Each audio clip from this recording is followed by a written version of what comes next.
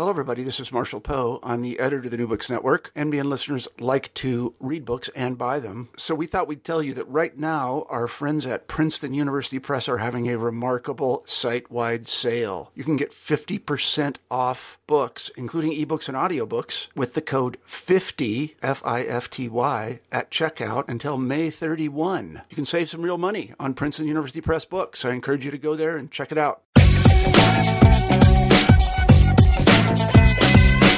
Hello, and welcome back to the New Books Network. I'm Siobhan Barco, the host of New Books in Law. Today we will be discussing Gateway to Freedom, The Hidden History of the Underground Railroad by Eric Foner, DeWitt Clinton Professor of History at Columbia University. Dr. Foner, welcome to the show. Thanks for having me. Could you begin the interview by saying a few words about yourself, your background, and how you became attracted to studying the Civil War and Reconstruction, slavery in 19th century America? Well, I grew up in Long Island, a suburb of New York City, and when I was a youth, my aim was really to become a scientist. I loved astronomy, physics, math. However, I grew up in a family which was very conscious of history. My father, Jack Foner, was a historian. My uncle, Philip Foner, a very prolific historian. And they sort of represented, I don't know what you might call the old left kind of views of politics and history. And so many aspects of American history that were really not emphasized at all in the mainstream historical writing of, let's say, the 1950s, were second nature to me just because I heard it at home, how central slavery was to the American experience, how important the issue of race was and is in America. W.B. Du Bois, who wrote the great book Black Reconstruction in America, was a friend of my family. So were other distinguished black people. In other words, even though I wasn't that interested in history by osmosis, I learned a lot of history which was really quite different from what I learned in school. I learned about the radicals, the dissenters, the Tom Paines, the Elizabeth Cady Stantons, Frederick Douglasses, Debs, and others. So that was kind of in my upbringing. When I came to college at Columbia here in the early 60s, I was actually a science major for 2 years, but for various reasons, probably because advanced calculus was too hard for me, I switched over to history. And the first course I took was with a great teacher, James P. Shenton here. He's not well known now. He passed away about 10 years ago or maybe more. He was a brilliant lecturer and teacher.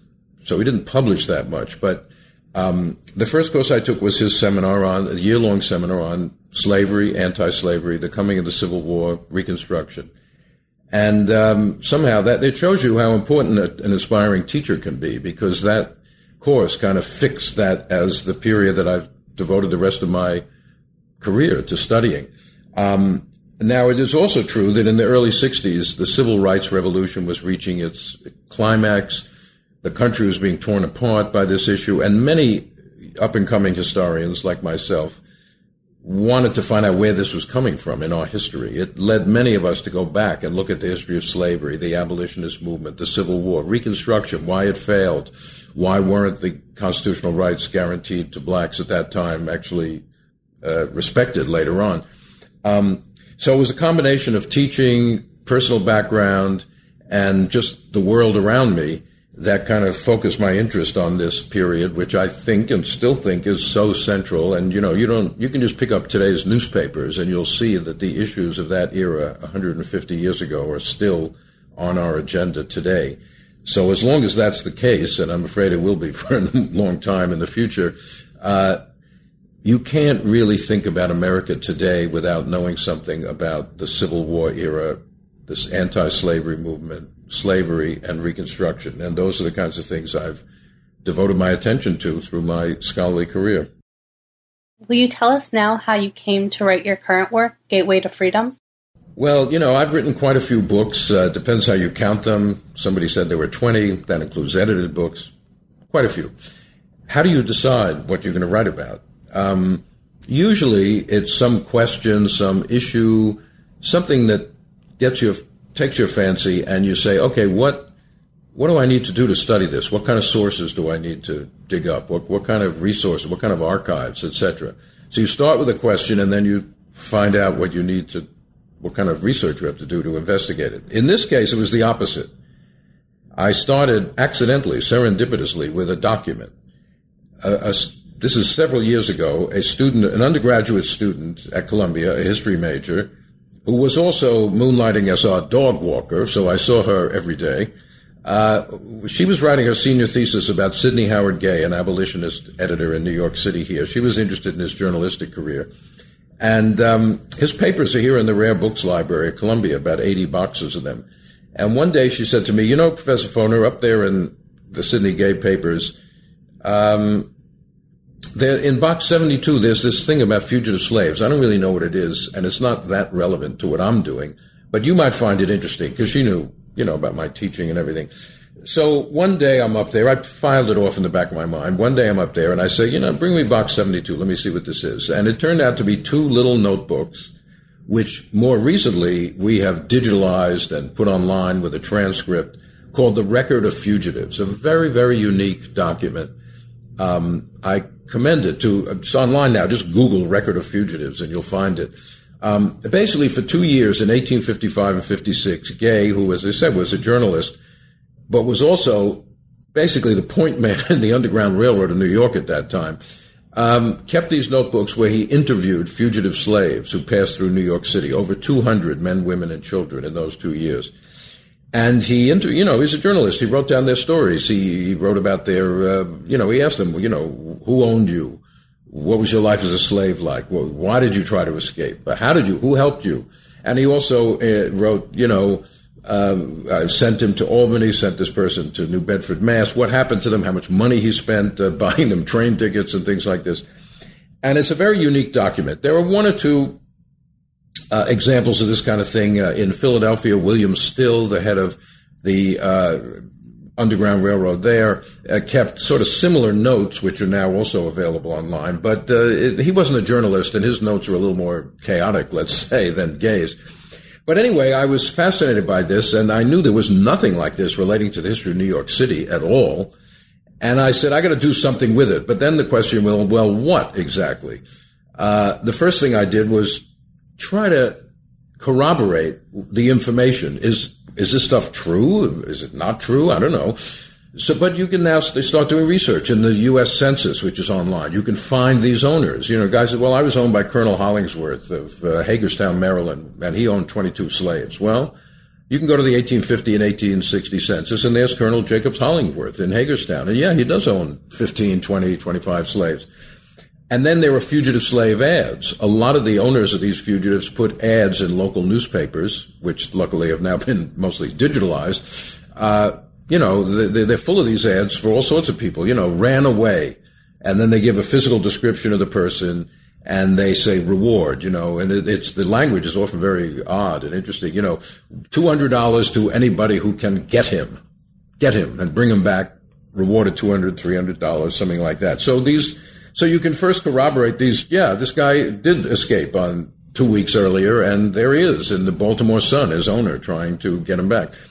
But eventually I decided, as often happens, I moved out from there. I started to, since the Underground Railroad by definition involves connections between one place and another, I started to look into Philadelphia, Baltimore, places where these people came from, where they were sent, Albany, Syracuse. So it expanded outward into this history of the assistance to fugitive slaves, but particularly still in New York City, because there is a lot of literature on the Underground Railroad, some of it grossly exaggerated, I came to conclude. There are some books where you get the impression every house in the North was hiding fugitive slaves at one time or another, which is certainly not the case. But then there are other books which say, no, it didn't exist at all. It's a myth. It's just folklore. But that's obviously not true if you look at this document and others. So I tried to trace out these networks in the East, what I call the metropolitan corridor, up and down the East Coast, but with New York City remaining a central focus. So it kind of expanded. It went backward to the 1840s, the 1830s. I wrote one chapter just about the history of slavery in New York City and abolition to see what the status was when this, the assistance of fugitive slaves began really in the 1830s. So it was kind of a detective work doing this. The information is scattered. A lot of it is secret action, of course. In the book, I say it's sort of like a jigsaw puzzle where a lot of the pieces are missing, but you put it together as best you can. And that's I tried to give a picture of who tried to help fugitive slaves, who they were, and what happened to them. And so, that's how the book evolved. So you just talked a little bit about the exaggerations of the Underground Railroad and also a backlash against that. Yeah, well, historiography is a subject which people fall asleep when you mention it, but it's important, obviously, and we know historical interpretation is always changing. Back in the late 19th century, a professor at Ohio State called Wilbur Siebert, actually in a pioneering method, he sent out questionnaires to a lot of former abolitionists, asking them about what they'd done with helping fugitive slaves. And he wrote several books about the Underground Railroad. The problem with Siebert was, and this is really the basis of all fugitive scholarship, the problem was he took everything people said at face value, and people tended to perhaps exaggerate their own role, and particularly exaggerate, the heroes were these white abolitionists, helping helpless fugitives. And, so Siebert wrote these books. He listed in one of them over 3,000 what he called agents of the Underground Railroad, which is a gross exaggeration. He had maps he took the railroad metaphor a little too seriously. He had maps of stations and routes as if it was all a organized system, It was more haphazard than that, certainly. Then, if you fast forward 50 years or so, you get to Larry Garrah in the early 60s, who wrote a book was saying, Siebert is a lot of baloney, basically. Yeah, there were some people helping fugitive slaves. They're mostly free blacks in the North, not these white abolitionists. But it was a very, he just gave scholarly legitimacy to a lot of folklore and reminiscence, and we know that. And it was just grossly exaggerated. And most historians accepted that, particularly because this came right on the eve of not only the civil rights movement, but a revolution in African American history where people started emphasizing what we call the agency of African Americans, not just being helped or oppressed by people, but actors in their own right. And so the idea that it wasn't white abolitionists, it was these free blacks who were doing most of the work, struck a chord. So for a generation, there was very little work on the Underground Railroad. But in the last 15 years, let's say, I think it has come back to the fore, particularly through local studies. And not a big book. There was a book by Fergus Bordewich a few years ago, a general history of the Underground Railroad. But most of the important work is in these local communities, digging deep into local records to see who helped fugitive slaves and how and why, both in the North, but also in the South, Norfolk, Virginia, Baltimore, little networks. As I say, the picture now is these local groups, small. My estimate is in New York City, which had 500,000 population, in 1850, there were never more than a dozen people at any one time actively engaged in helping fugitive slaves. So it was not a giant operation. But these local networks grew. They rose and fell over time. They never had enough money. Gay's papers are full of stuff. They have no money. But nonetheless, they succeeded in helping a significant number of fugitive slaves get to the North and Canada. How many? Nobody knows. People always say, well, how many? My estimate, which is a pretty random guess based on knowledge, but I wouldn't, bet my house on this, is about 1,000 a year. From 1830 to 1860, about 1,000 slaves managed to escape. Many more tried and didn't get out, but 1,000 got out to the North and Canada. That's 30,000, let's say. Is that a lot? Yeah, it's a lot. But there were 4 million slaves, so it's not destroying the system of slavery. But nonetheless, the Underground Railroad did exist. It existed in these local groups which were in connection with each other. And certainly by the 1850s, when Gay is writing all this stuff down, it was a pretty well-organized network, although not with the fixed stations and fixed routes and all that kind of thing that Siebert kind of argued about. When did New York start making legal procedures to deal with issues involving fugitive slaves? Well, it was always recognized in the North that legally that fugitive slaves had to be sent back. Even in the colonial era, colonies did that if they could. I mean, it was rather haphazard. The Constitution, as you well know, says fugitive slaves have to be sent back. I'm paraphrasing there. It's maddeningly imprecise. It doesn't say who is responsible for sending them back or how, what kind of procedures, and that becomes a big controversy later on. 1793, the first federal fugitive slave law is passed. Now, that law basically just says an owner can go and grab his fugitive slave and take him back. It puts the onus on the owner. That is not always so easy to do. But it does. And northern states had laws about what would happen if a fugitive was apprehended. Now, the owner can grab him and take him back unless it requires a breach of the peace, which it often does. The guy may resist. Well, then you got to get a sheriff or a justice of the peace or somebody. Or then what procedure? Then the northern states had laws going way back. Number one, well, who determines? Should they give the guy a trial by jury, or what kind of procedure? Is he entitled to a lawyer? What kind of evidence is required that this really is a fugitive slave? And then there were also laws against kidnapping of free blacks, because that became a problem. And, a guy comes from the South, comes in and grabs someone and says, "This is my fugitive slave, and I'm taking him back." Well, what happens if he says, "I'm not a slave at all. I was born here"? Somebody has to adjudicate that.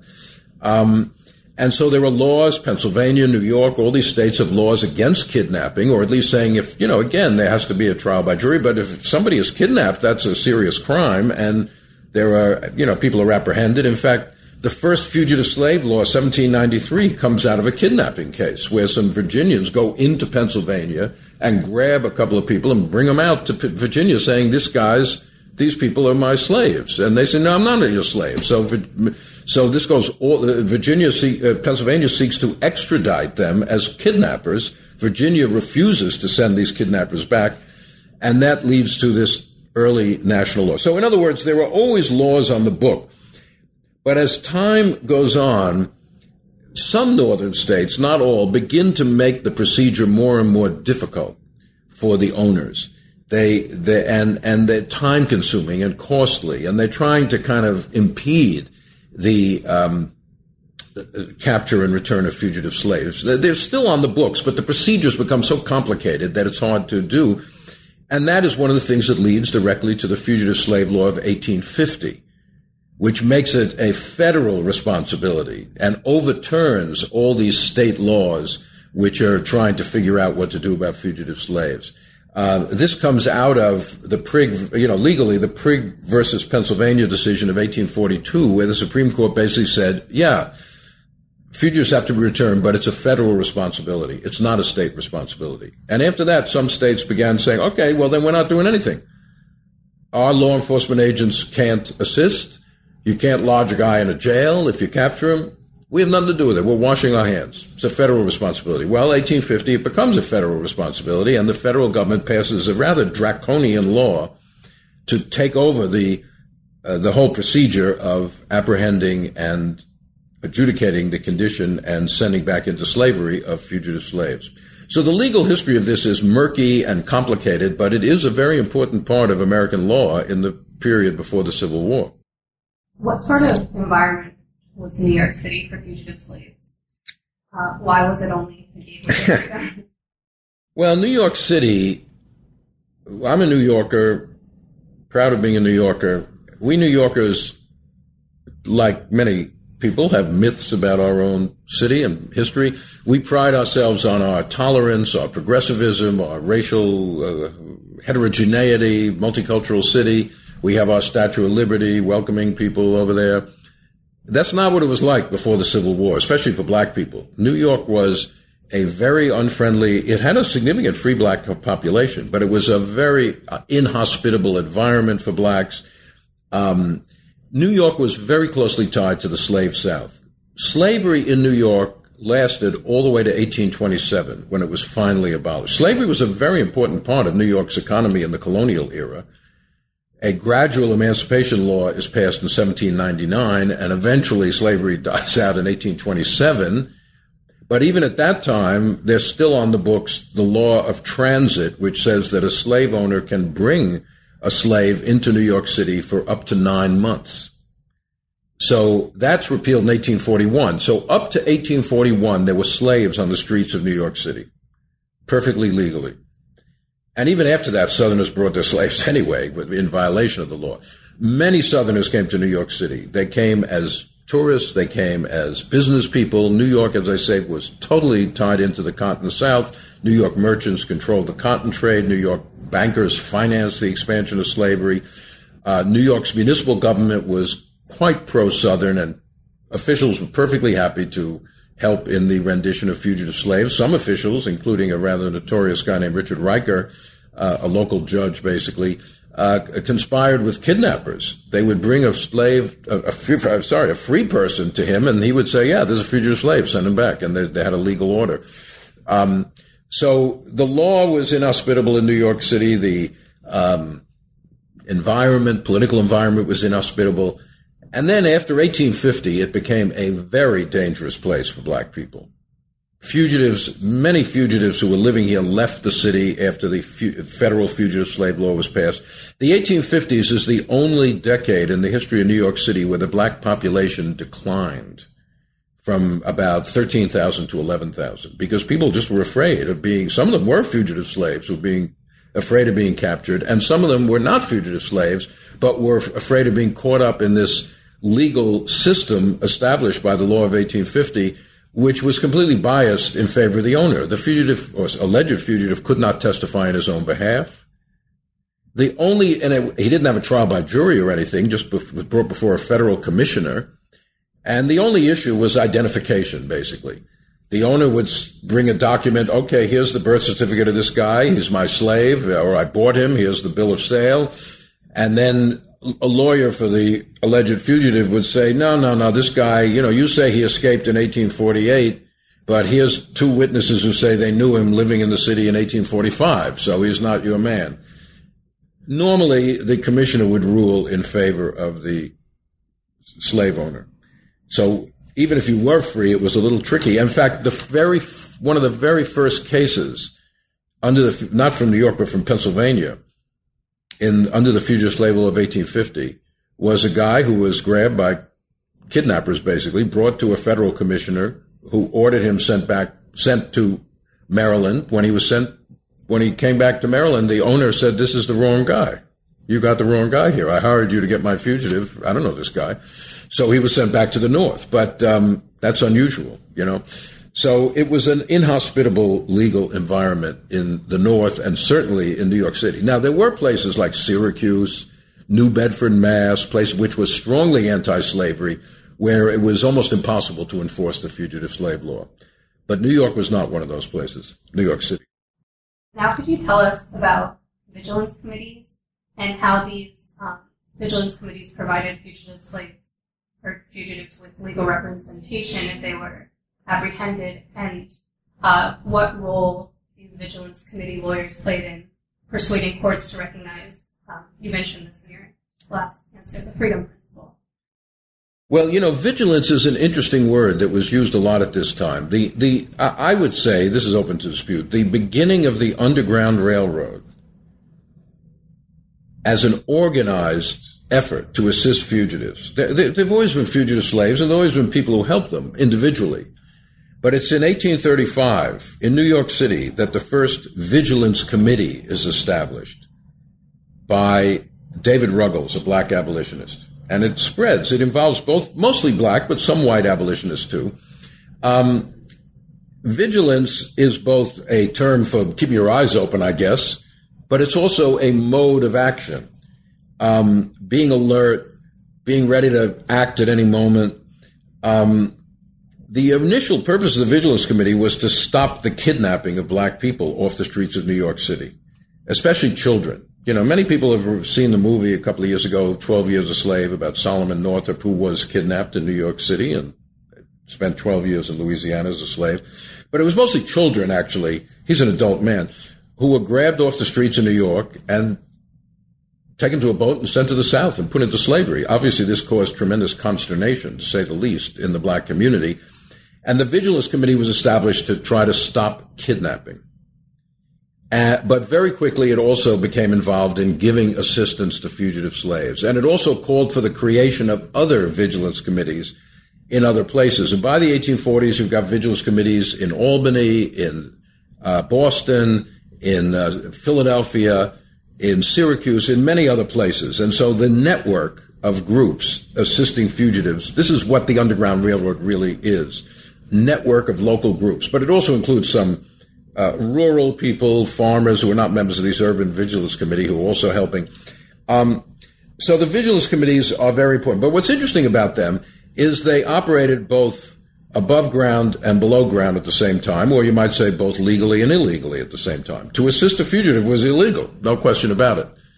On the other hand, to help someone's being kidnapped is perfectly legal. And they also went to court, and they filed petitions, and they tried to get the legislature to pass laws. So they were operating at both levels, underground and overground, at the same time. And they provided legal representation. There weren't a hell of a lot of lawyers in New York City willing to do this. There were only a few, but they worked very avidly for the Vigilance Committee. In the late 1840s, 1850s, the key abolitionist lawyer in New York City along these lines was John Jay II, the grandson of the first Chief Justice, the son of William Jay, who was a prominent abolitionist and judge in Bedford, New York, and John Jay II, another lawyer and a graduate of Columbia, where I teach. I say that with some pride, although I should add that he's the only abolitionist that I could find who graduated from Columbia in any year before the Civil War. But anyway, Jay went to court, and some of the others, there were a few others before, but it was hard work, and usually they lost. Because, as I say, it was normally just a question of identification, but sometimes they won. And where they won was in getting courts to recognize what you mentioned as the freedom principle. What is the freedom principle? Well, it goes back to the Somerset case in England in 1772, I think it was, where Lord Mansfield, the Chief Justice of England, what he actually said is a little vague because they didn't actually have reports of cases in any great detail. We just know the outcome. James Somerset, a slave from the West Indies, who was actually then brought to Boston, and from Boston to England. And then when his owner wanted to go back to the West Indies with him, he sued or got a lawyer to sue in court saying, residence in England has made me free. I'm no longer a slave. In other words, the principle is slavery is only a creature of local law. Once a slave leaves the jurisdiction where the law makes him a slave, he reverts to the natural condition of mankind, which is freedom. And that's what Judge Mansfield ruled, that in England there is no slavery, and therefore this guy's not a slave. That didn't free the slaves in the West Indies. It didn't free the slaves in Virginia or Massachusetts. But it said that an owner, now this does not apply to fugitive slaves. It's slaves who are voluntarily brought by their owners into free territory, okay, become free. That's the freedom principle. It begins to become part of the common law in the colonies and in the U.S. as well as in England. It gives the British the right to pat themselves on the back. I've lived in England. I love the British, but they can be, when they get on their high horse, they can be a little annoying. And they pat, oh, we're so free, the free-born Englishmen. But, you know, hey, there were hundreds of thousands of slaves in the British West Indies. This had nothing to do with them. And the British ships were still transporting hundreds of thousands of slaves from Africa to the New World. That didn't seem to undercut their claim that they were the free-born Englishmen. That didn't apply to Africans. But anyway, we'll give Judge Mansfield his due on this. So the freedom principle, then the question is, what does this apply to the northern states? And little by little, by the 1840s, really, it is applied in the North, especially as laws about the right of transit are passed. So in New York City, as I said, after 1841, it is illegal to bring a slave into New York. Now, the Vigilance Committee and Jay were involved in one of the key cases involving this, which was the Lemon case in the 1850s. Lemon, can't remember his first name, was a Virginia slave owner who, with a whole entourage, his family, his children, his wife, and a bunch of slaves, 8 or 9 slaves, was moving from Virginia to Texas. He'd bought up a plantation down there. But you couldn't get from Virginia to Texas. To do so, you had to come to New York and get a ship from New York to Texas, around Florida, etc. Okay, so they all come up to New York. But this is the 1850s, 1852. It is no longer legal to bring slaves into New York, and somebody connecting with somebody says to these slaves, you know, I could get this Vigilance Committee to make you free. And in fact, Louis Napoleon, who is a black man, a very interesting character, who is the right-hand man of Sidney Howard Gay in this abolitionist office, who is the point guy on the streets. It's Louis Napoleon who's out there at the docks looking for slaves who have hidden away on ships. He's out at the railroad depot meeting fugitive slaves who have been sent up from Philadelphia. Napoleon goes to court and gets rid of habeas corpus for these 8 or 9 slaves. And it becomes Napoleon v. Lemon is the case. In fact, in one of the appeals, the lawyer for Virginia says to John Jay, the lawyer for the slaves, who is this Louis Napoleon who brought this case? Is he the Emperor of France? And Napoleon says, no, John Jay says, no, he's a much better man. Great reply. But anyway, they won, and the court says, no, these guys are free. That's the freedom principle. If you come, a slave who comes other than a fugitive into a free jurisdiction becomes free. Now, of course, that's part of the issue of the Dred Scott decision in 1857, and which says that kind of fudged this question because Dred Scott was a slave in Missouri who had been brought by his owner into Illinois, a free state, and then Wisconsin territory where slavery was prohibited by the Missouri Compromise of Congress, and then back to Missouri. And then he sues for his freedom saying, hey, I was in free territory, I'm free. And eventually Dred Scott, the court said, no, you're not free. Why?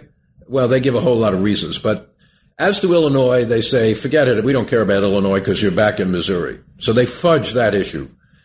As to Wisconsin, you weren't really free there anyway because the Missouri Compromise is unconstitutional. Slave owners have a right to bring their slaves into any territory. Not a state, a territory at that time. Okay? Well, some people, including Abraham Lincoln in the late 1850s, said this Lemon case, which was going up through the appeals process, would be the next Dred Scott. It would be the occasion for the Supreme Court to say, now states cannot prohibit owners from bringing slaves in. We know that territories can't prohibit them, according to the Dred Scott decision, but that didn't say anything about states. But they were afraid they'd get a law saying, they would get a decision saying, no, slave owners have a right to bring their slaves into any state they want. But then the Civil War broke out, so it became moot. There was no decision up to the 1850s. So the freedom principle is a very controversial and important part of the legal debate here about slavery and the extent of slave law. Does it spread into the North even after the North has abolished slavery?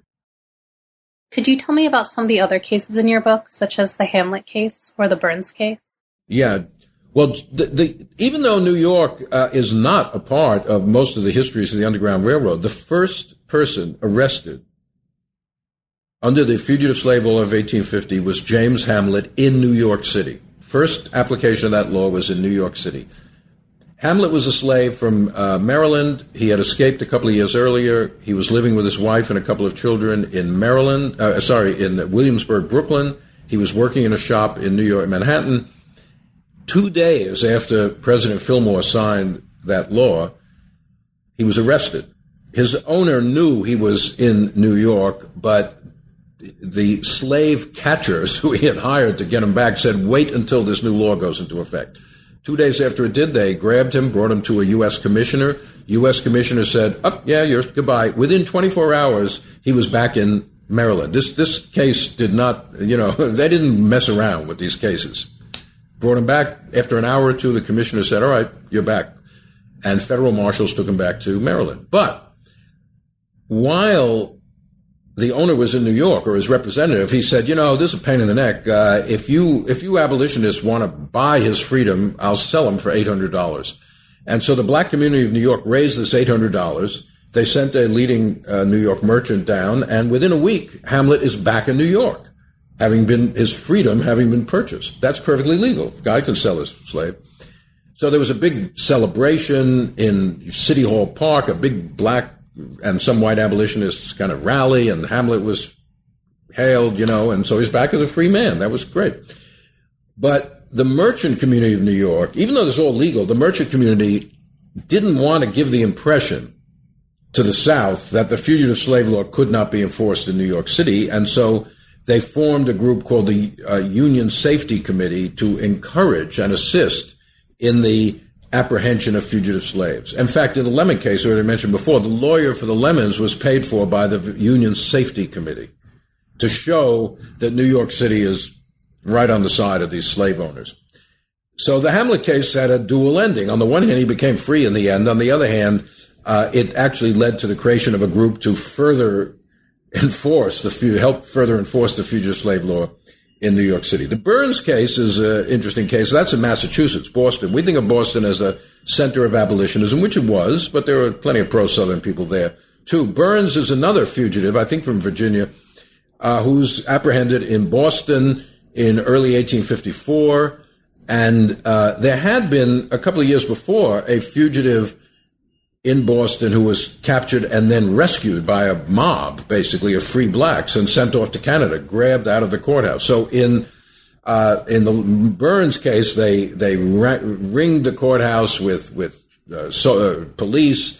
There was no way of rescuing Anthony Burns, and the commissioner said, "You're a fugitive, and you got to be sent back to Virginia." And it required a unit of federal troops to march Burns down the main street to the dock, surrounded by soldiers, to put him on a boat back to Virginia. And this alarmed a lot of people in the North, even who weren't really anti-slavery, but the notion of federal government intervening in so heavy-handed a way in defense of slavery seemed to reinforce the abolitionist claim that the federal government was in the hands of slave owners, which is one of the big arguments. What kind of legal penalties did those who aided runaway slaves face in slave states? Well, it was certainly illegal to help fugitive slaves, both North and South. In the South, it was the penalties were very severe, as you can well imagine. This was considered a very dangerous crime, and people who were apprehended were sentenced to long prison sentences. One guy one ship captain, Bayliss, I think his name was, who was caught hiding some fugitives on his ship, was sentenced, 50 years in jail. He was jailed in the late 1850s. He remained in jail in Richmond, Virginia until the end of the Civil War, when Union troops liberated the city and let him out of jail. Charles Torrey, who was arrested and put in the Maryland State Penitentiary in Baltimore, died in prison in the 1840s. He had been apprehended helping some fugitives escape out of Washington, D.C., into Maryland. So it was dangerous. And out in Kentucky and other places, there were others. In the North, it was illegal, and there were people put in prison. There was a farmer, John Van Zandt, out in Ohio, who actually was sentenced to jail for helping fugitives, and that went all the way to Supreme Court in the Van Zandt case in the 1840s, and they upheld his sentence.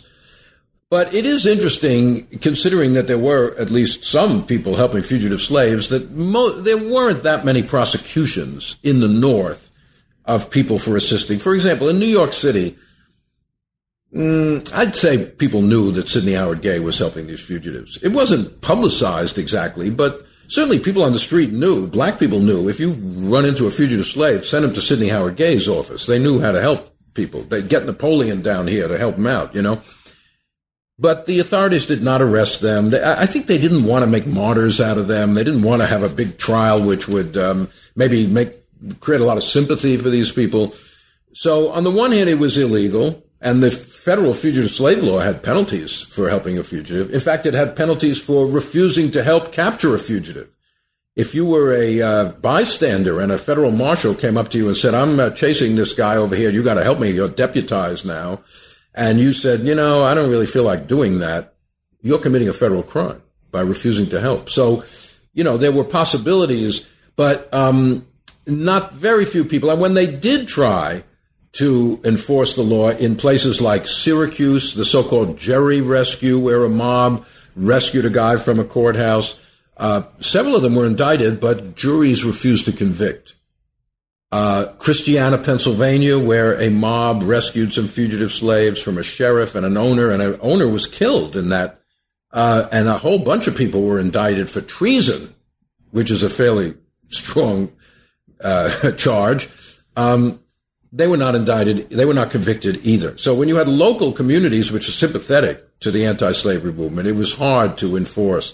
But so it is interesting that rather few people were actually punished legally in the North for assisting fugitives. But in the South, it was quite dangerous.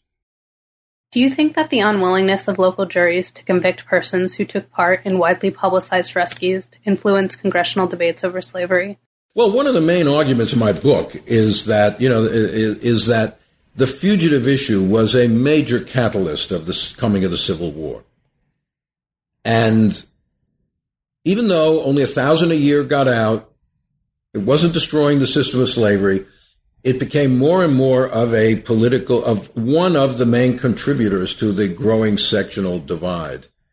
And some of these highly publicized incidents, like the rescues of fugitives from courthouses and the inability to convict people, and in some places, the very public assistance, like in Syracuse, the Underground Railroad wasn't underground at all. It was totally open. The chief guy there, Jermaine Logan, who himself was a fugitive slave, he advertised in the newspapers.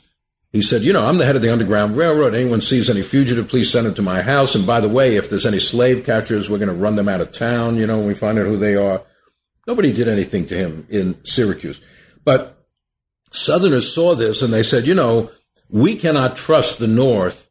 This is in our Constitution, our right to get our fugitives back. This is not a kind of murky political question like, does Congress have the right to prohibit slavery in the territories? There are arguments on both sides. There is no argument that Southerners are supposed to get their fugitive slaves back. That's in the Constitution itself. It's in the federal law. And yet, there were many fugitives sent back. On the other hand, there was many cases of resistance and of direct violation of the law by the Underground Railroad. And this is debated in Congress all the time. And when the South finally secedes, this is listed, the difficulty of getting back fugitives is listed as one of the reasons for secession. If you read South Carolina's Declaration of the Causes of Secession, December 1860. Now, not a lot of fugitives got out of South Carolina. It's too far. Most of the fugitives came from the Upper South, from Maryland, from Kentucky, from Virginia, for obvious reasons. It's closer to the North. But that's the longest complaint against the North in the South Carolina Declaration of the Causes of Secession is the impeding the ability to get fugitive slaves back. So this is a major point of sectional conflict in the decade leading up to the Civil War.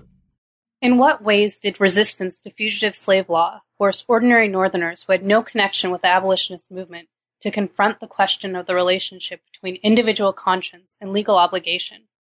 What were some famous politicians, such as Lincoln or Seward's, take on this issue?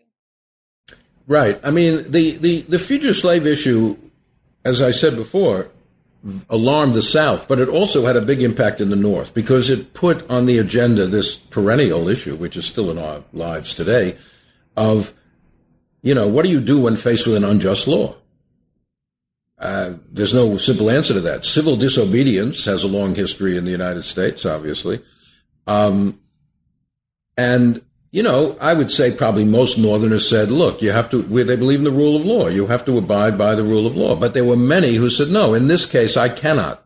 If confronted with a fugitive slave, humanity I don't care what my position on slavery is, humanity suggests I ought to help this person. And many people did who were not abolitionists when in an individual case like that. But when you get to political leaders, it's tricky. Radical Republicans, abolitionists said this law is just unjust, illegitimate.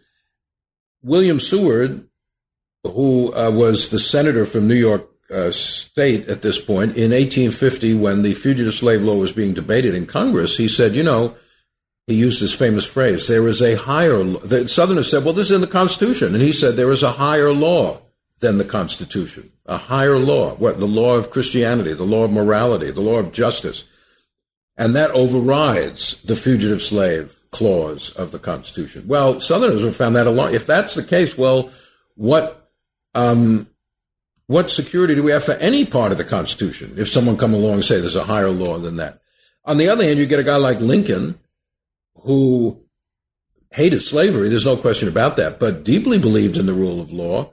And he said, I do not agree with the higher law of Seward. There is no higher law than the Constitution. And we must, in a famous letter of 1855, Lincoln wrote to a friend of his, he said, I hate to see these fugitives hunted down, but I bite my lip and keep silent. Why does he keep silent? Because it is the law. Lincoln was a very talented lawyer. He never did anything to help fugitive slaves using his law as part of his law career. His partner, Herndon, went to court. But Lincoln said, I'm sorry, the law is these guys have to be returned. So Lincoln and Seward suggest the difference of opinion, even though they're both Republicans and both anti-slavery people, the difference of opinion. The most Lincoln would say was the fugitive slave law should be amended to give better guarantees that a free person is not caught up and sent into slavery. Well, most people would say, of course, a free person shouldn't be sent into slavery. That wasn't a very radical position. But that's the furthest he would go on the fugitive slave question. All right. Well, to conclude, I'd love to know what you're working on now. I'm not working on anything now. I'm relaxing a little bit. I'm still, I'm still going around giving lectures about this book. Moreover, as you are well aware, the 150th, now that we have finished the 150th anniversary of the Civil War, the 150th anniversary of Reconstruction is upon us. So I'm going around giving some lectures now about the 13th Amendment, whose 150th anniversary we will mark in December, or more generally about what we just think about Reconstruction. So I'm fairly busy, but I'm sure some idea will pop into my head one of these days. Sounds great. I want to thank you for being on the show today. Okay, my pleasure. Thanks for having me.